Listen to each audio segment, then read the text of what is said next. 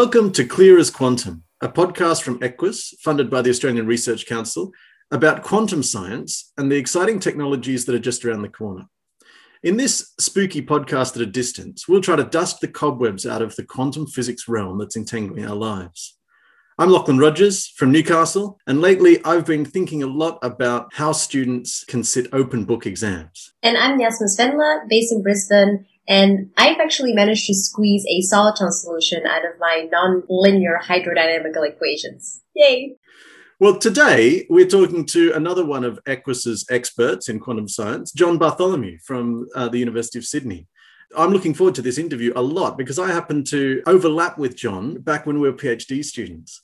So although John's work was on a slightly different topic from mine, we shared a lab pretty close together with officers at the Australian National University. And I will admit that at times I had science envy about some of the cool things that John was doing, except for on one occasion. John, do you remember when you borrowed the stress apparatus that was good at squeezing crystals that I'd been using on diamonds and used it to smash your softer crystal to smithereens? Yeah, that's right. During my PhD, I had a look at how the transitions of the rare earth atoms in crystals shifted with pressure. And so we had a go with the pressure setup that was used for diamond. Our crystals came off second best. That was for sure. Well, it's great to have you here, John. And we want to talk about some of the work that you're doing and that you have been doing. But the title of this episode is the word coherence. And I was thinking a bit about this.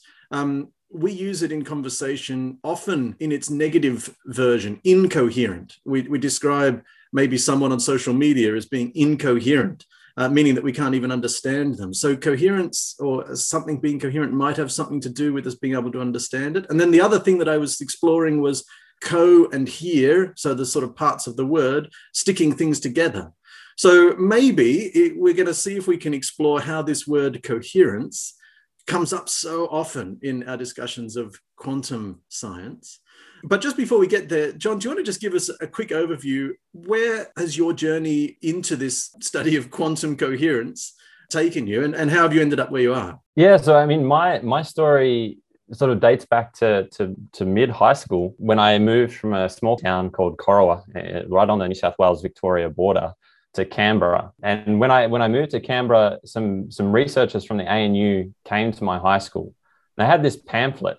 And if you can imagine, a little flyer that comes out, to advertise master's degrees. And the ANU had just started, I think it was a new master's in photonics. On the front of this pamphlet was this crystal with different colors of laser beams sort of shining through the crystal. And the question that one of the researchers asked me was, how do we move beyond CDs? How do we get more storage than what you can on CDs? CDs are kind of two-dimensional. What could we do? And so the discussion kind of centered around, well, we could move to 3D. What if we had a storage element where you could store information on a voxel rather than a pixel? And I thought that was a really cool idea. And I was like, okay, photonics, this must be the thing for me. So anyway, long after that, I'd forgotten about that discussion, and I was doing science at ANU, and I had a guest examiner for one of the courses I was doing. And he was asking a few questions about sort of laser physics and holography. And he invited me to his lab. And so I went, and I got to the front door of the lab, and lo and behold, there was this picture of the crystal with these multicolored laser beams shining through it. And I was like, well, this must be a sign. This was meant to be. And so I went into the lab, and one of the first things I was shown was liquid helium filling up in a bath cryostat. And so the combination of the crystal with multiple colored laser beams shining through it and liquid helium, and I think I was hooked at that stage. And so I did some undergraduate research with that particular researcher, which was Matt Sellers at the Australian National University. Went on to do a PhD in that group as well. And then did a couple of postdocs, one at a group in Paris and one at a group in Los Angeles, or just outside of Los Angeles in Pasadena at Caltech. And then in 2019, was lucky enough to be able to come back to Australia to work at the University of Sydney and start my own group there. And so over the last 2 years, I've been slowly navigating the uncertain situation that everyone's had to deal with at the moment to try and build a lab to do some quantum science experiments at the University of Sydney. That's cool. So let's see if we can start unpacking this word coherence just a little bit. How does this keyword in quantum, how does it come up in the sort of research that you do? Yeah, so in my research, what I focus on a lot is talking about how do we store quantum information. So I've worked quite a bit with quantum memory systems. And so this word coherence represents how long we can hold on to quantum information. If we think about quantum information as being a particular superposition of two energy levels, then what I want to hold on to is the relationship between those two energy levels. And so that's the population, what's the fraction, if you like, of population between these two states, but also what the relative phase of those two states are. And so both of those pieces of the puzzle are important for quantum information. And so the coherence tells me something about how long I can hold on to that superposition before it, I guess, disappears through coupling to the rest of the environment. Could I say that the coherence is sort of the boundary between the realm of quantum physics, where objects are governed by the laws of quantum mechanics, and the realm of daily life, where quantum mechanics is not really playing a role in any measurable or conceivable way? I think that's a really good way of looking at it. The way that I preserve quantum information is to prevent it from leaking out of the system to the rest of the world. This coherence is in some ways describing how well I'm confining that energy or that information to the system of interest rather than it leaching out into the environment. And so the more leaching you have, then the more your system starts to look like the classical realm rather than the quantum realm. So I think that thinking of coherence as a good indicator of the boundary between quantum physics and classical physics is a good way to look at it. Right, because the big difference with the systems that we're all working in is that you have to contain it in some way and protect it against all of that chaos that is rampant in daily life, all of the air molecules that are bouncing around, all of the heat fluctuations, and all that kind of stuff. So is that what you are trying to optimize for, to avoid this decoherence or the loss of coherence or the loss of information? Yeah, so I think you've hit there on what is the fundamental challenge of realizing technologies leveraging quantum mechanics, which is the fact that to preserve the quantumness of the system, what we really want to have is a perfectly isolated system so that all that information is contained in. But what we'd have then is something that we can't control, something that we can't access. So the real challenge in trying to build technologies is that you have to break that barrier. You have to break that isolation barrier to be able to control and access and leverage that system. But in doing so, you let some of the environment interact with your quantum system. The point at which quantum mechanical systems become interesting for technology is when access to that quantum mechanical system is sufficiently well defined and well controlled, such that you only have the interactions that you want, and the other interactions you're suppressing as much as you can. So we alluded earlier to our shared interest in crystal materials. And when you talk about quantum systems and quantum memories, what does that look like for you in your lab? Yeah, so even within my field, what that can look like is very different. So the systems I work with, a good picture to have in your mind is a cube of transparent material. Looking at it, you wouldn't know whether it was a crystal or whether it was a piece of glass, but it is actually a crystalline structure. And if you look at it at room temperature, it just looks completely clear, looks uninteresting. You can look straight through it and it doesn't look like there's anything interesting happening. But when I want to use it as a quantum memory, what I want to do is to isolate it from some of these environmental effects. So what I do is to cool that crystal down at around a few degrees above absolute zero. And then I can start seeing some changes in the appearance of this crystal. So in particular, the atoms that I work with interact with light at a very specific frequency. And so if I have a laser that I'm changing the frequency of whilst it's passing through the crystal, when I hit the Goldilocks spot, the point where the atoms are interacting with that light, the crystal will begin to glow. One of the examples that we've worked with in the past is a europium-doped crystal. And so those europium atoms interact very nicely with light, which is a sort of a golden yellow color. And so they'll absorb that energy, but then re-emit it at a lower energy. So this is the picture that I described before, where you have a sort of this golden yellow laser beam going through the crystal, and then anywhere inside the crystal, it turns red, because that's where the atoms are absorbing and then re-emitting that light. And so you can come up with some quite stunning images of, similar to your work, Lachlan, in terms of these glowing crystals with multiple colors kind of going on. You really can see it, right? So even when it's in one of these fancy fridges, you can actually have a look. Yeah, correct. So in a lot of the systems, you have a window that you can see through. You can find these atoms by eye. You can sit there and tune your laser frequency and just wait till your crystal, starts glowing, and then you're at the right frequency. I wanted to ask, you mentioned that, so you're working very close to absolute zero. So the absolute zero is the lowest temperature that can possibly anything that exists can reach. I think it's quite interesting because there is actually no upper bound. There is only a lower bound. So you can always add more energy in principle. Things can get hotter and hotter and hotter, and then it just goes until infinity. The molecules and the atoms that it's made up of, they just sort of absorb more energy and they move faster, etc. But the other way around, when you cool something down, you're gonna remove a little bit of energy from those atoms, and they start to move less and less and less until they almost freeze in place.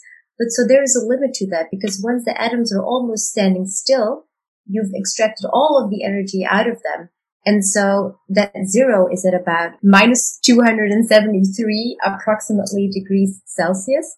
Is that very difficult for you? Like, what is involved into reaching these low temperatures? And the reason that I'm asking that is that I'm assuming that that is one of your main barriers of protection against decoherence or against the leaking of information. Yeah, can you tell us something more about that? Yeah, so there's a couple of systems that people use in my field to get to the temperatures that we need to. And one of them is actually quite straightforward in some ways. If you are able to liquefy helium, which you can do if you have a sufficiently good compressor and pure enough helium, that liquid will be at a temperature of around 4 Kelvin, so 4 degrees above absolute zero. And so one way to cool these crystals is you make a well-insulated bucket, fill it up with liquid helium, and then you just dunk your sample in. This works relatively well, but then the challenge is that you'll have little bits of helium boiling off. And so you'll get bubbles kind of breaking your signal. So the next step that you can do is that you connect a pump to that bucket and start pumping on the system to try and reduce the pressure. And as you bring the pressure down, the helium changes from a normal liquid to a superfluid. You drop the pressure just a tiny bit, and suddenly it just goes very, very still and calm. So that's one way. That's a simple way. And with that system, you can actually get down to, if you can pump hard enough, to below 1 Kelvin, so less than 1 degree above absolute zero. The other way is to have a closed cycle system, which only uses gas and only creates this liquid in a small part of your overall fridge. They work on the same principles as your fridges at home. They just don't use the same coolant. So we're at the moment, I'm literally building one of these systems and seeing all the components go together and what you need to the plumbing and all the other accessories that you need to try and cool, to down to these temperatures. As someone who's witnessed this being done by a professional, and not to say that you're not a professional, but by someone who is in the business of building fridges for other people, I am so impressed. This is a Herculean effort. It's a bit nerve-wracking, I'll have to say, given with a few of these things, you only get one shot. Yeah, it's a bit of an adventure. Fingers crossed it's going well. If all goes well, we've got a GoPro set up in the lab that's been running since the lab construction project started. Eventually people will be able to see this process in motion with the time lapse of the GoPro. That sounds really cool. So two things come to mind, John. The size, you compared it already in function to the fridge that I might have in my kitchen. Are you talking about a device that you're building that's about the same size as a kitchen fridge, or is it much smaller? Because quantum things are usually really tiny, or is it huge? So the one that I'm building is quite large. Imagine, I guess it's 3 white beer kegs standing on top of each other. That's about as tall as it would be. And it's sitting on a frame, which is about 1 meter by 1.5 meters. And that's just the bit that sits inside the lab. Okay. And then you have a few connections to where we put all the pumps and everything like that. And that system by itself is about the size of a fridge. So if we do want to be able to put one of your quantum memories in a pocketable device like my mobile phone, we've still got a little bit of engineering to sort out. The materials that I work with, it's unlikely that they're going to be able to work as quantum memories at room temperature. So we'll always need to have them at low temperatures. But smaller scale systems exist on satellites right now. There's systems up on the International Space Station right now too. So they might not be pocket sized, but they're certainly ones that could be transportable, and you could think about moving them around. Yeah. Wow, that's awesome. So coming back to coherence and to the idea of quantum memory, coherence is sort of how long can you store that quantum information? So that's the memory idea. But I'm accustomed to be able to store some digital photos and then call them back. I don't know. Google reminded me of some photos that I took 15 years ago, because I know that you were involved in one of the very exciting results a few years ago for what was called in the field, what was called a very long coherence time.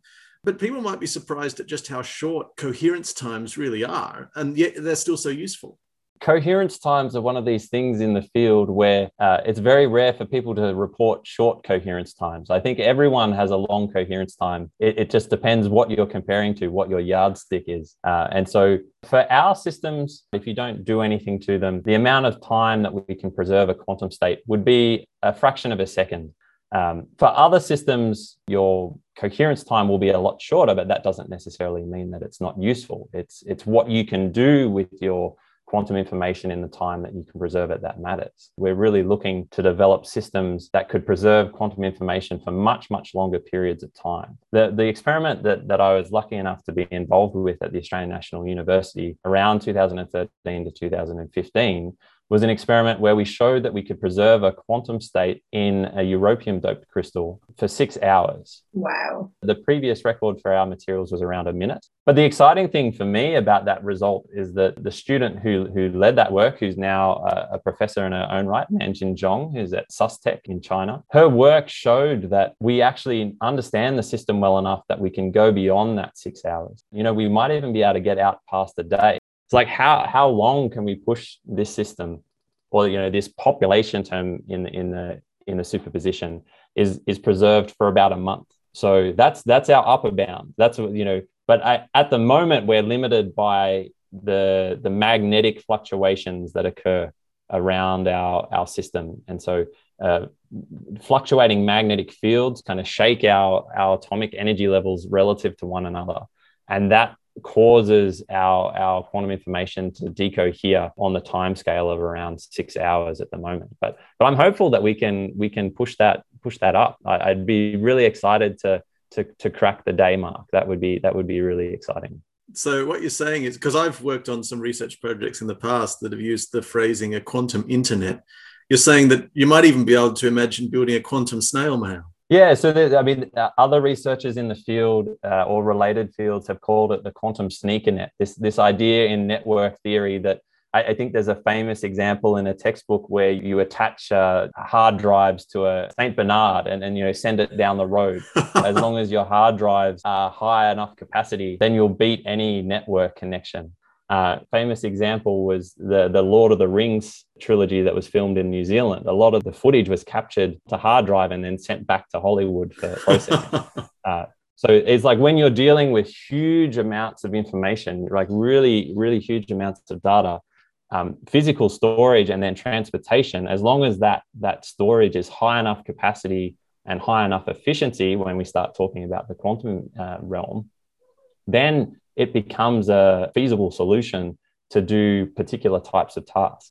Yeah, that's fascinating. People often think of, Wi-Fi and radiation, but that's only the very end of the way that information reaches our desktop. It's mostly just the part that goes from the modem to the computer that's like 3 meters further. So I think I read somewhere that 99%, basically all of the intercontinental transfer of information, which is basically everything, goes via it's this one bundle of optical fiber that transports everything currently. And so we have a really big dependence on that as well. So I know that when they started to lay these cables, for example, at one point, some country was cut off the internet for a few hours or a day or something because some copper thief woman had been messing with the cables on some beach. So it's quite fascinating how in this era of where we think that everything is in the cloud, that's not quite true. Everything is actually very physically on hard drives or, in cables. A lot of the inspiration that I draw for quantum networking comes from how classical networks operate at the moment. Classical information networks are one of the most successful ways that we've worked out how to communicate with each other on a global scale. And, the combination of this physical storage, this sort of hard drive storage in servers and, big server plants, and then to be able to ferry that information around using light through optical fibers has been tremendously successful. Quantum networking should be, as a field, is looking at all of these options. Can we use satellite links to shift quantum information around the globe? Can we use optical fiber networks? What does that require? Can we use physical storage and then transporting it? Is this a feasible option? Yeah, all of these avenues are being pursued. And I think that's what makes the field really exciting at the moment, is that there's critical technologies that need to be realized for all of these things, which is one of the big challenges in the field at the moment. We have all these really terrific quantum systems, but they're kind of isolated. They don't talk to one another. There's no adapter to harness the best things about each of these quantum systems. And so, yeah, at the moment, the quantum world is very much sort of PC Mac divide. There's no adapters to go between them. And so that's another aspect of quantum networking, which I'm really interested in, is can we build some adapters so that, the superconducting qubits could plug into some of these really long-term quantum memories that, like the systems that I work with. And, maybe that has advantages in terms of scaling quantum computers. Maybe there's other technologies that we haven't even thought of yet that harness the best aspects of these different types of technologies. That's a cool idea. You've given me the idea for a quantum USB. Just a universal plug that you can just connect them all in. So Apple will stall it. That's right. John, one of the things we've discovered is that scientists get up to some pretty interesting adventures and go to interesting places. Sometimes it's conferences or just visiting colleagues or collaborative things. Do you have any interesting stories of maybe a conference you've attended or something that was in a pretty cool location? For me, the whole journey has been just one big journey of discovery. I grew up in a town that has a population, that ranged between sort of 3,000 and 5,000 people. And I thought when I moved to Canberra, that was the big city. I thought I'd made it. It's like, how could anyone live in some way that's bigger than Canberra?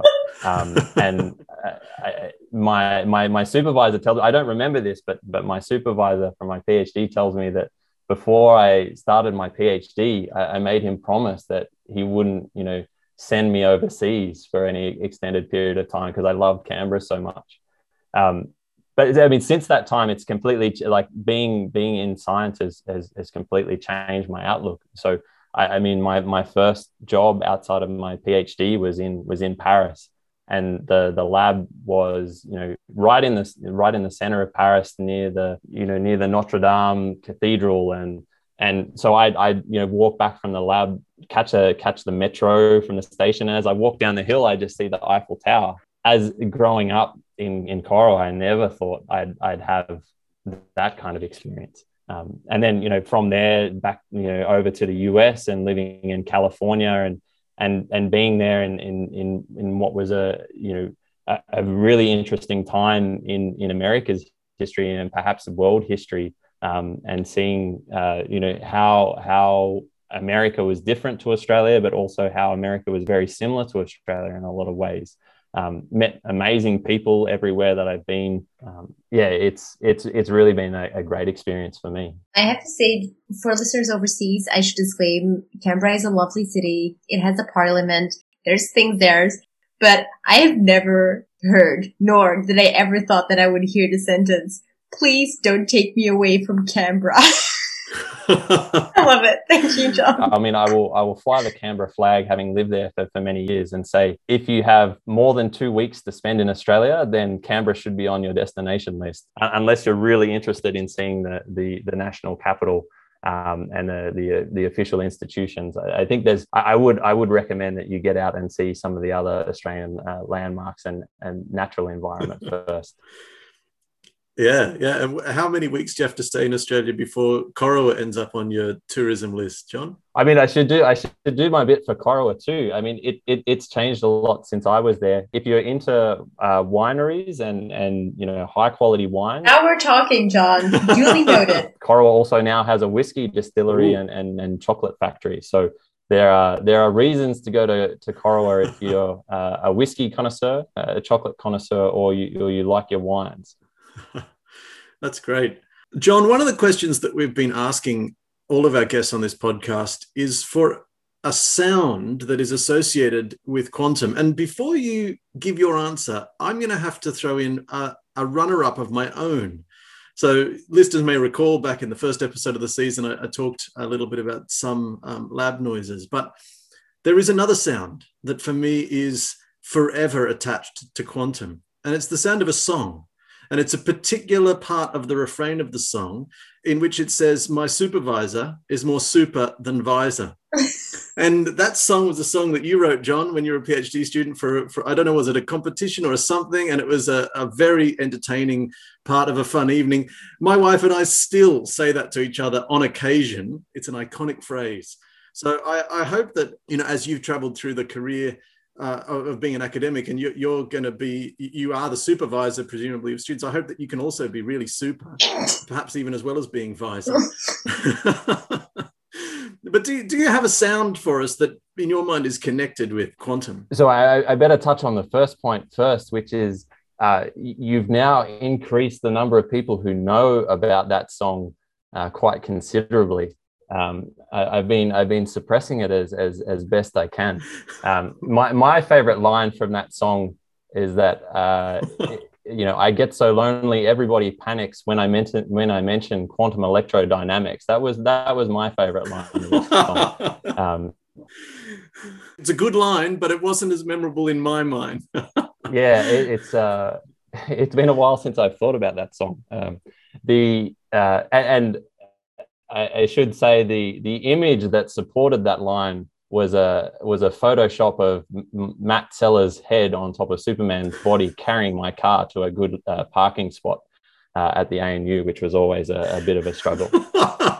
The second part of your question, which is a sound that I associate with quantum. I mean, for me, I'm an experimentalist, and so I actually, most of my experience has been in labs that continually have pumps that sort of have this low hum running, with lasers circulating particular fluids, with cooling systems, and also with optical tables that are kind of constantly re-leveling and kind of this kind of sound. And so like for me, it's like silence in the lab immediately indicates that something is wrong. Something is not right. It's kind of sort of Madeline, Madame Clavel, is like something is not right here in the lab if the sounds aren't continuous. So I think, for me, it's now turned into a little bit more of around a 1 second repetition boom hiss kind of the pulse tube of the compressor for the helium. That's going to be the kind of the sound of my life. Yeah. Well, thanks so much, John, for joining us on the podcast. That's been really fun, and all the best as you finish building your equipment, and all the best for your future of your research. John's Tell All song will be linked in the description. Yeah, well, I mean, let's see. You'll have to talk to my production manager about whether we can get the rights signed off to this podcast. But I'm not sure that I'm quite ready for that to make its international debut. But no, thanks very much. It's a pleasure. Happy to have the discussion today, and hopefully there's something interesting in my rambling today. Thank you so much, John. Thank you all for listening. Hopefully that was clear as quantum, or perhaps even clearer. To learn more about quantum physics explained by experts and students in the field, subscribe to Clear as Quantum wherever you get your podcast and share with your friends. Until next time, remember to keep your mind open, but not so open that your brains fall out.